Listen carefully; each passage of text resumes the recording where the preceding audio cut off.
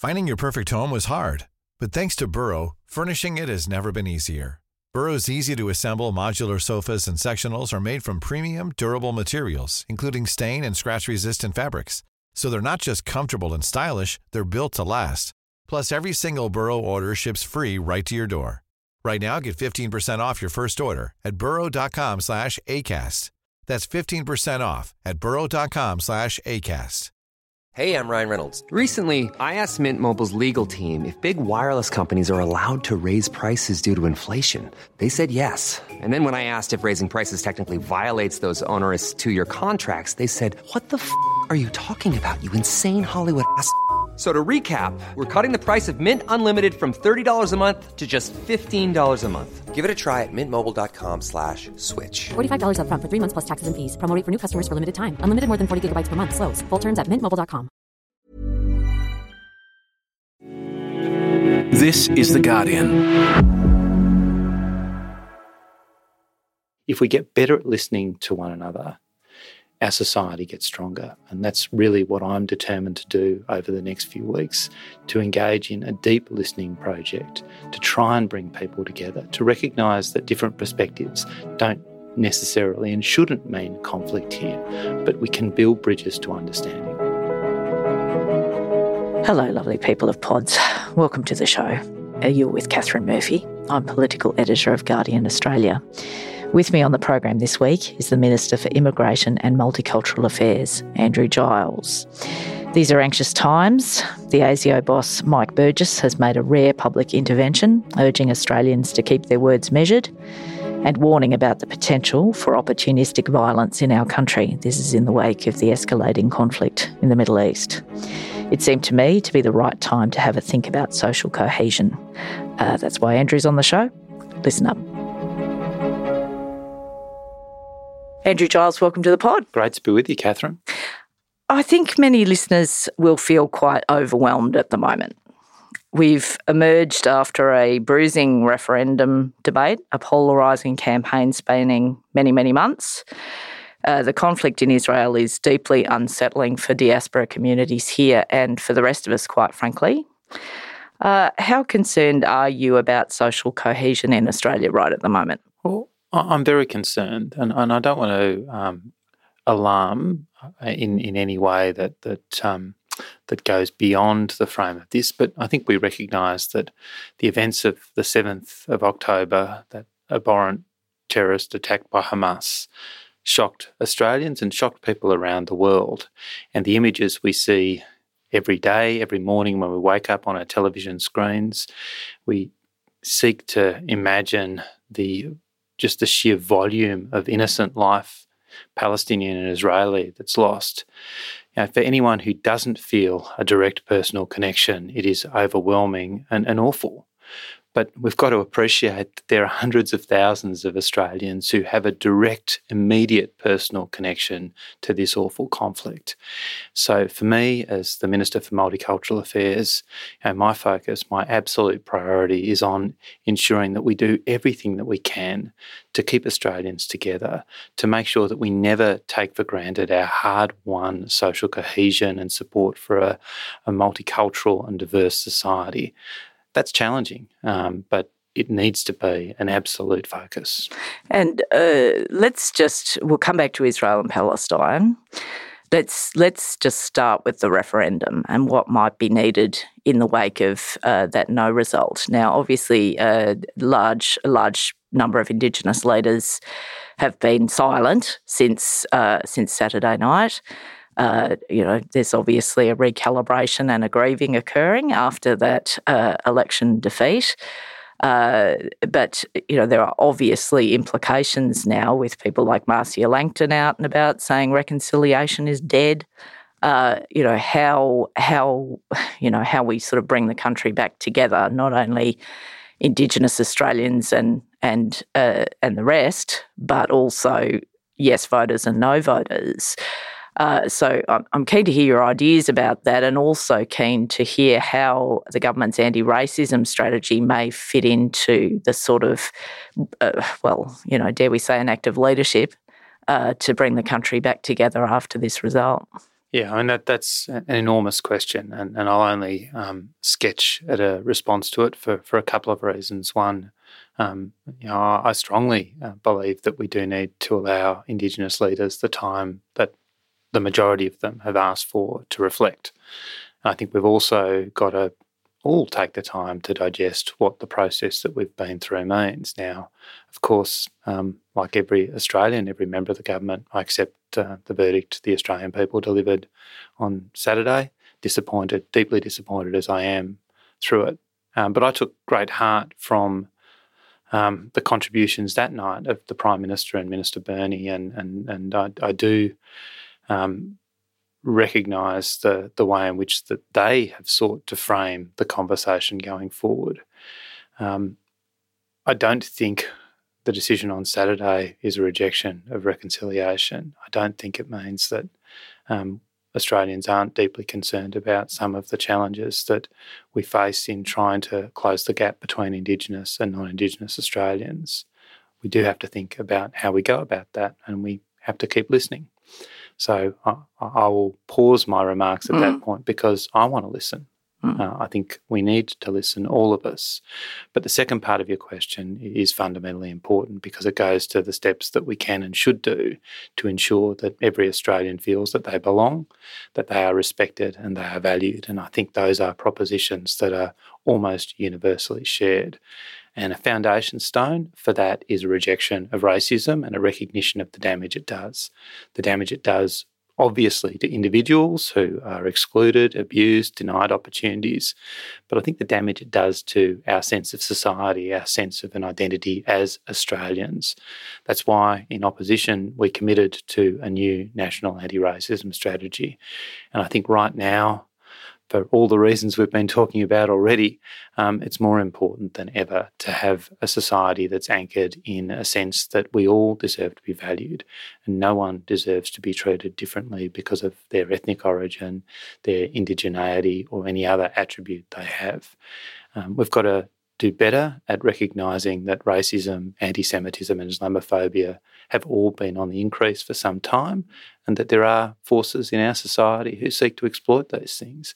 So building a strategy that's all about bringing Australians together and recognising the harms that racism does, again, not just to individuals, but to our sense of society, is absolutely fundamental right now. And for listeners, and there may be some who are just completely unaware about the anti-racism strategy, have not heard about it before, give them a sense of, sort of broadly what you're working on and the timeframes for delivering it. Yeah, so we've been working with the Australian Human Rights Commission for some time now to build on the very successful Racism It Stops With Me campaign of some time ago, to build an understanding both of how racism impacts Australians and how we can do more to recognise and prevent racist behaviours at every level of the spectrum, from the unconsidered and casual to more obvious and overt forms of abuse.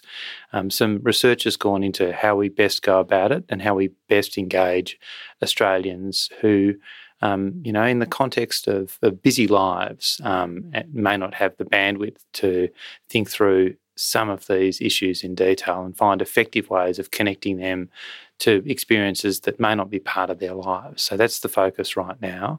But I think there's a renewed sense of urgency given the events of recent weeks. And it's that point you made just before we got to urgency, that point you made about reaching people. Like that's sort of at the foundation of everything, really, because I think if there's a sort of single lesson from the referendum, it's that, in the sense that campaigners, reported that people were just completely head down in material concerns about life for completely understandable reasons. I think we're all a bit like that, really. But the people proved quite difficult to reach, particularly in an environment where there's conflict or a perception of conflict.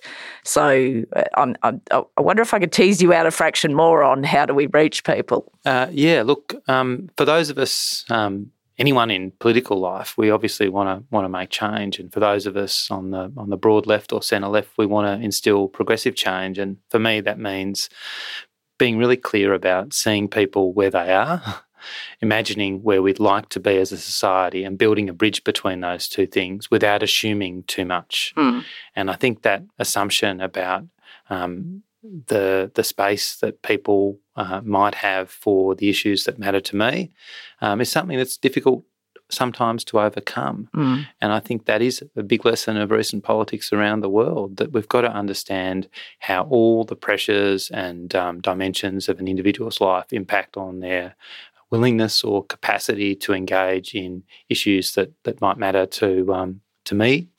And again, we've got to be where people are, not where we want them to be. And by urgency, let's just try and pin that a bit too. By urgency, what do you mean? You mean you will bring it forward, or what do you mean? Well, definitely. I mean, one of the things that I'm really concerned to do in terms of responding to the impact of the Hamas-Israel conflict is to make sure that I'm engaged in a process of engagement with affected community members, Palestinian, the wider Muslim community, the wider Middle Eastern community, of course, the Jewish Australian community. Engagement that I would say is consequential. So I'm not just having meetings, but I'm taking on board the sentiments and ideas that exist there. And I want to make sure that the actions that government either facilitates or does is deeply grounded in what we are hearing from people who are directly affected. Well, that point about meeting people where they are. That's exactly it, Katharine. So you don't want to give me a time frame for when this accelerated anti-racism strategy may join us? Well, I think, we listened to the verdict, the advice rather of Mike Burgess, our security agencies. We look at the fact that there have been at least 2 neo-Nazi incidents on the streets of Melbourne in recent times. That lends a sense of urgency. So I think we've got to combine the fact that there are heightened reasons to advance an anti-racism agenda, but we've also got to make sure, for the reasons that we were just talking about, that the strategy speaks to those it needs to speak to. It isn't just something that's a great document on paper, that we know it can be effectively communicated across the community. That's a really big part of this challenge. And I think that's the broader reflection I would make here as we work our way through what's going to be, an ongoing difficult debate. All of us who occupy the privileged spaces in public life, or indeed the media, need to think really carefully about how we speak and focus on words that bring people together rather than foster division. And you mentioned Mike Burgess a minute ago, the head of ASIO, who has sort of issued some rare public guidance about the way debates are conducted, but also warned that there is the scope or the window for opportunistic violence, I think was his turn of phrase. I mean, we started with the question, how worried are you? You said very. That sounds worrying. Well, I think the 2 neo-Nazi incidents are things that can't be ignored. And we need to think about the effect of the individuals directly the subject of that, but also on the chilling effect. And again, I want to live in a society where everyone belongs, where everyone is valued, and where public space is open to everyone. I guess that's one of the harms of racism, that it denies those rights to people. So I think we need to be really careful as we move our way through the coming days to make sure that we are speaking thoughtfully, that we're not rushing to judgment, and we are enabling people to get that sense that we are a nation that is united, a nation that values our diversity, in which everyone is respected, where everyone's voices are heard, and where everyone can fully participate in our life. I want to just sort of step back slightly, still on the same theme, because I think the discussion about social cohesion was the only discussion that listeners needed from us, really, after the last week. But I would just, obviously, there's a context sitting behind sort of recent events, and always with when I consider these issues, my go-to sort of data points are the work the Scanlon Foundation has done since 2007 to track a sense of social cohesion in Australia. The last survey, last year, I don't think we've seen the new one yet, the last survey was basically said social cohesion's at a tipping point. It said basically it's at a tipping point because we are now post-pandemic. The economic supports that were kind of rolled out during the pandemic have been withdrawn. Cost of living pressure is back. And basically people who are under financial stress are much less likely to see multiculturalism as a valuable plus for the country. So there's that. There's, people in financial distress. Then there's also young people. That Scanlon research and the more recent recut of the data with some other economic indicators led them to quite a sort of mind-focusing conclusion that young people in Australia are just not buying into the national identity or national project of this country. So they seem pretty big challenges for a government. How are you thinking through those things? Well, they are big challenges, but I think there's something in the Scanlon survey that I think is a really significant counterweight to some of the propositions you put forward, and that is that 9 in 10 Australians value multiculturalism. Yeah, that's true. The large majority, also very large majority, are deeply appreciative of what immigration has brought to us in its cultural as well as its economic dimension. So I'd say that it's not all doom and gloom. No, in that's fact, fair. Yep. If you look around the world, what Scanlon tells you is that we have built the world's most successful multicultural society. What it also tells you is that we cannot take it for granted. I certainly don't as minister, and I'm really concerned about some of the undercurrents that you've referred to. We spoke a minute ago or a few minutes ago about how people, when they're under strained economic circumstances, obviously are focused resolutely on the day-to-day. Yep. We've got to recognise that. Of course they are. And of course our priority as a government is supporting them to get through the day-to-day. Yeah. But in doing that, we're not forgetting about the things that make a society, our Australian values, our shared multicultural values. So, it's about doing both of those things and recognising that they should be complementary. Yeah. Sorry, go on. Sorry. No, you go on. We speak to people on their terms and we create the space for engagement. And that's particularly true, I think, about younger people with all the generational dimensions that are becoming an increasing feature of our economic as well as our political debate. And for some of the reasons you touched upon, we committed at the election to a review of our multicultural framework, something that hasn't happened for 50 years since really we embraced multiculturalism under Whitlam and Grasby. And I've been really interested in this because I think it's a reflection of who we are as a country, but also because I've seen so many distinctions based not on someone's cultural, religious, ethnic or national background, but on their age. And that has been a really big feature to me. And as we've structured the review, a big focus on the part of the reviewers has been to facilitate contributions, not simply in the traditional large Word doc, heavily footnoted style, but to enable not just contributions in a wide variety of the languages commonly spoken in our country, but in different formats, like in video or audio, reflecting how a lot of people a little bit younger than you and me prefer to communicate. Because I do feel that a lot of younger people don't have that sense of buy-in. They don't have that sense of purchase in our society, probably because they don't feel the sense of purchase in our economy. So picking up from that point, Andrew, that there is age is becoming a factor because of sort of that intergenerational equity issue. And that's really fascinating, and it sort of ricochets all through politics in so many different ways. We also have to sort of look at the migration piece, I think, if we're talking about multiculturalism. There's very high levels of migration in Australia at the moment because obviously post-pandemic students returned. There are a lot of people here at the moment. And the government's objective in a policy sense is to find more permanent pathways to residency and citizenship and all that sort of stuff rather than having these big temporary movements of people. Basically, sort of putting this piece together, and I know you're encouraging me not to be a doomsayer, and I'm sorry because this is a bit of a downer, guys, listening this weekend. I am sorry. I'm perhaps not quite as depressed about the world as I seem this weekend, but I am a little bit depressed about the state of the world, and I don't imagine I'm alone. But anyway, so we've sort of got a piece at the moment of polarisation, conflict ricocheting through diaspora communities. We've got a schism we need to repair between the original inhabitants of the continent and everybody else. We've got rising sort of economic pressure. We've got a lot of migrants in the country at the moment and people worried about housing and all of this sort of stuff. Again, this is a really complex set of dynamics for a migration and multiculturalism minister to manage. How do you propose to manage them? Yeah, well, that's not the easiest question I've been asked.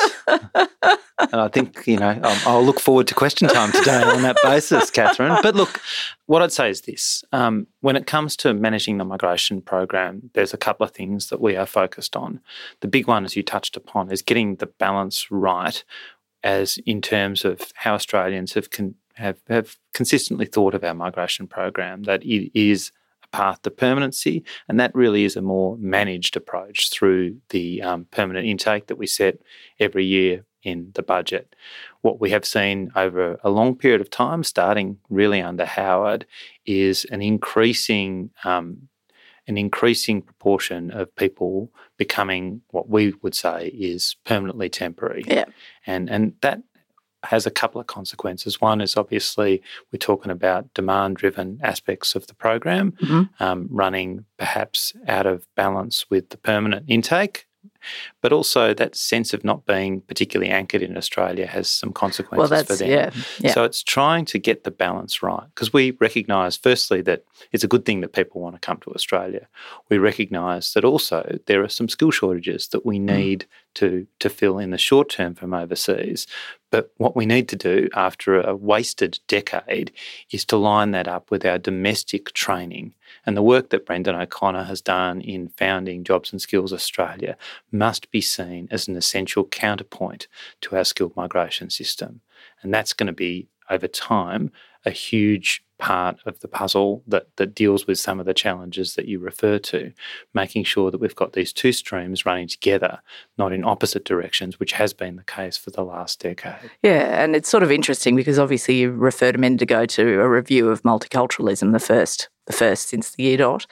You've also got a review of migration, which is sort of imminent, is it? Yeah. I mean, the work that Martin Parkinson and Joanna Howe and John Azaris did and was delivered to government, which has been sort of widely talked about in the public, our migration strategy that's being led by Minister Claire O'Neill is pretty close to being released.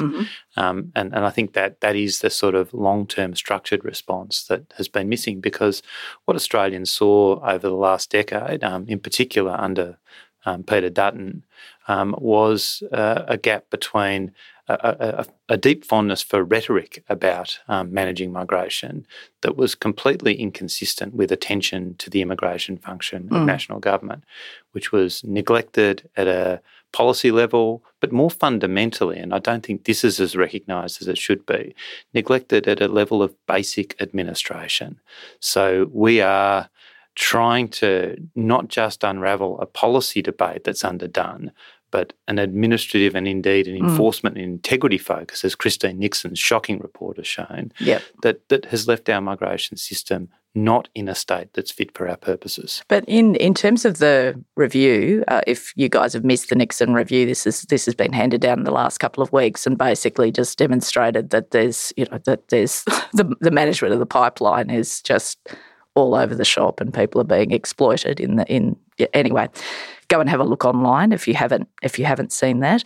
I'm interested about the review in terms of, because we're having a very conceptual conversation today, which I think is actually really valuable to people. What are we likely? I'm not saying give me the document, Andrew. I'm just saying what are we likely to see in this response? It's sort of because you're saying, we need to kind of go back to and establish, what multiculturalism is in Australia and why it matters. We've got to look at the migration system to make sure that it's working effectively and that it's serving national objectives.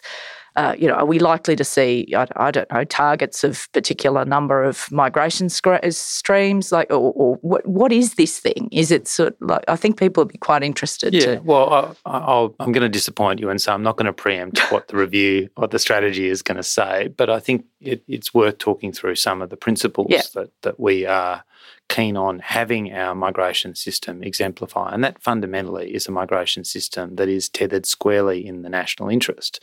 And that for us means a refocus back to pathways to permanency in place of effectively the temporary. Yeah, the permanent temporary, a demand-driven system that is not serving the national interest. It means recognising for me that the immigration system should best be conceived of as something that's facilitative rather than determinative of wider policy outcomes. And again, over time, we haven't seen, and this is the most obvious area, the migration system and the education system working closely together. Because if you look at international students, that's a really big part of our intake and a big part of the demand-driven intake. Yep. It's an incredibly important industry for Australia, but it's also been the site of many of the challenges that we are seeing in the program. So we do need to make sure that both our migration settings and our higher education and vet settings maintain integrity. But that has to be a collective process, and I'm really pleased to work with Minister O'Neill, with Minister O'Connor and Minister Clare on recognising that these systems need to work together.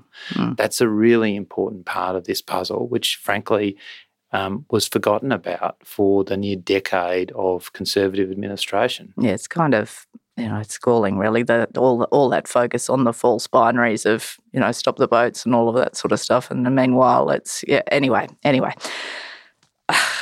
Let's move on. I want to just engage you briefly because I'm aware you went to the UK very recently and you had some meetings in London, and you also went to the British Labor conference.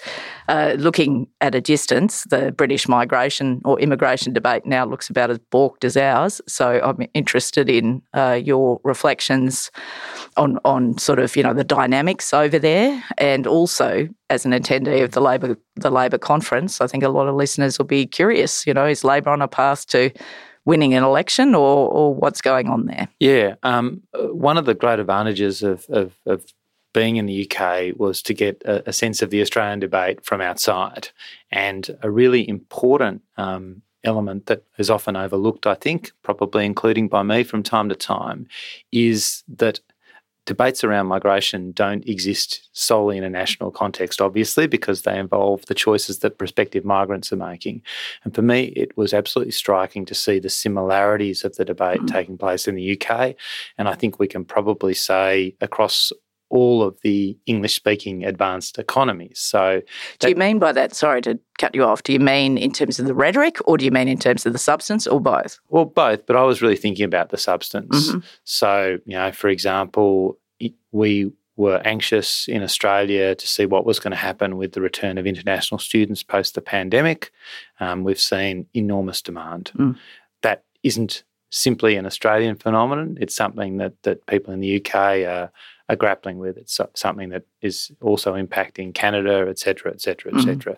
So that sense of, I guess, shared circumstances, shared policy challenges, I think is important to perceive. And that goes to the related point that I think it's really important to recognise that our migration settings are really important, but for many, they are not important in and of themselves. People look at how other countries' migration settings operate as well. Yeah. So getting a clear sense of what's going on around the world is absolutely critical.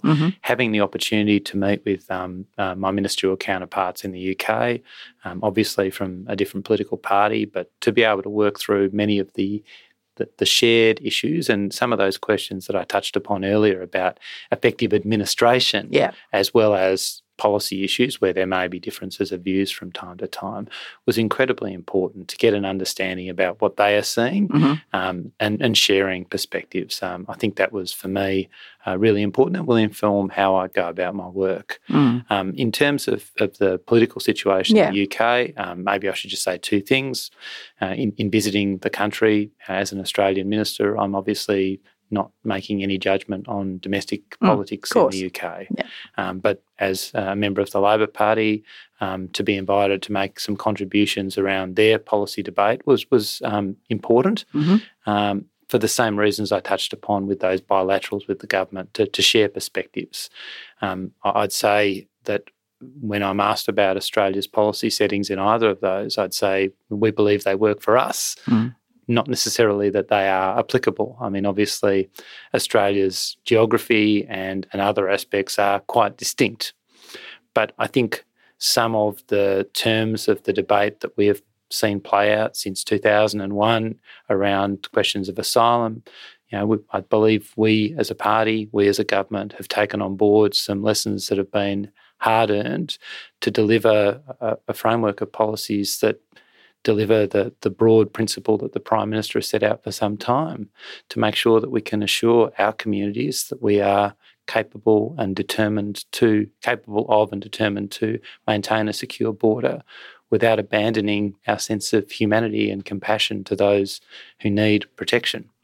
And I hear the language that Keir Starmer uses, and it's different words, but really expressing the same principles around a sense of urgency about the humanitarian crisis that the world faces, and the challenge also of maintaining that sense of integrity around a migration system. And I'd say more broadly about the UK that right now the UK, under its present government, is a member of the refugee diplomacy network, as is Australia, as we work together as resettlement countries towards the Global Refugee Forum in Geneva this year, which I think is an incredibly important moment for the world, where we have more people forcibly displaced in human history, to see again how we can not just see this as problems that individual countries confront, but a global problem that demands a global response. Do you think there's we'll end here, do you actually think there is a prospect of some sort of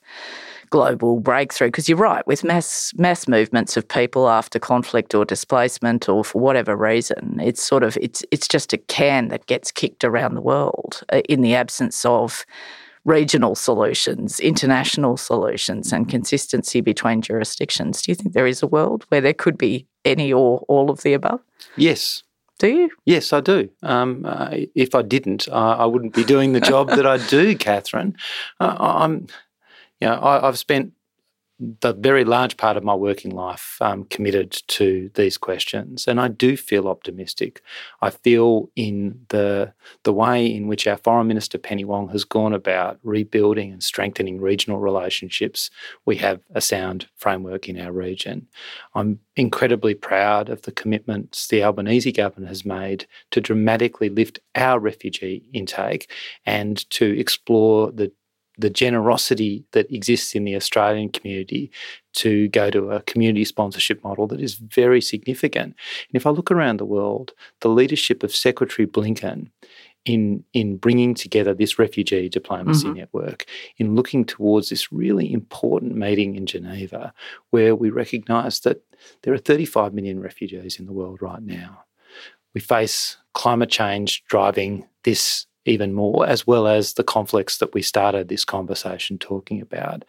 I think there is a sense of urgency in governments around the world. There certainly is a sense of urgency in my mind.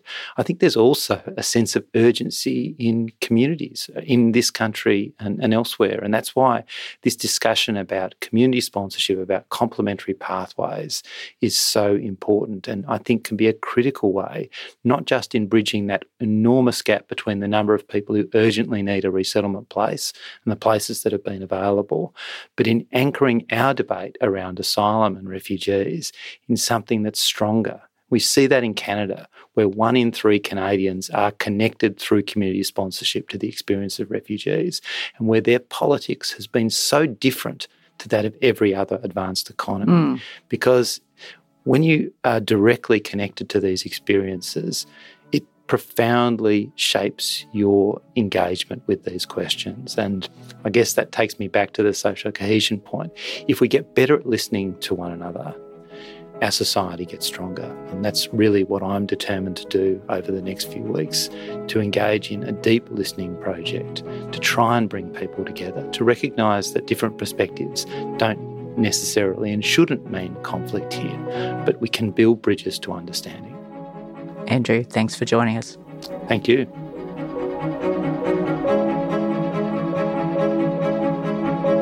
Thank you so much, as always, for listening. We appreciate it. Thanks for rating and reviewing and sharing and all of that jazz.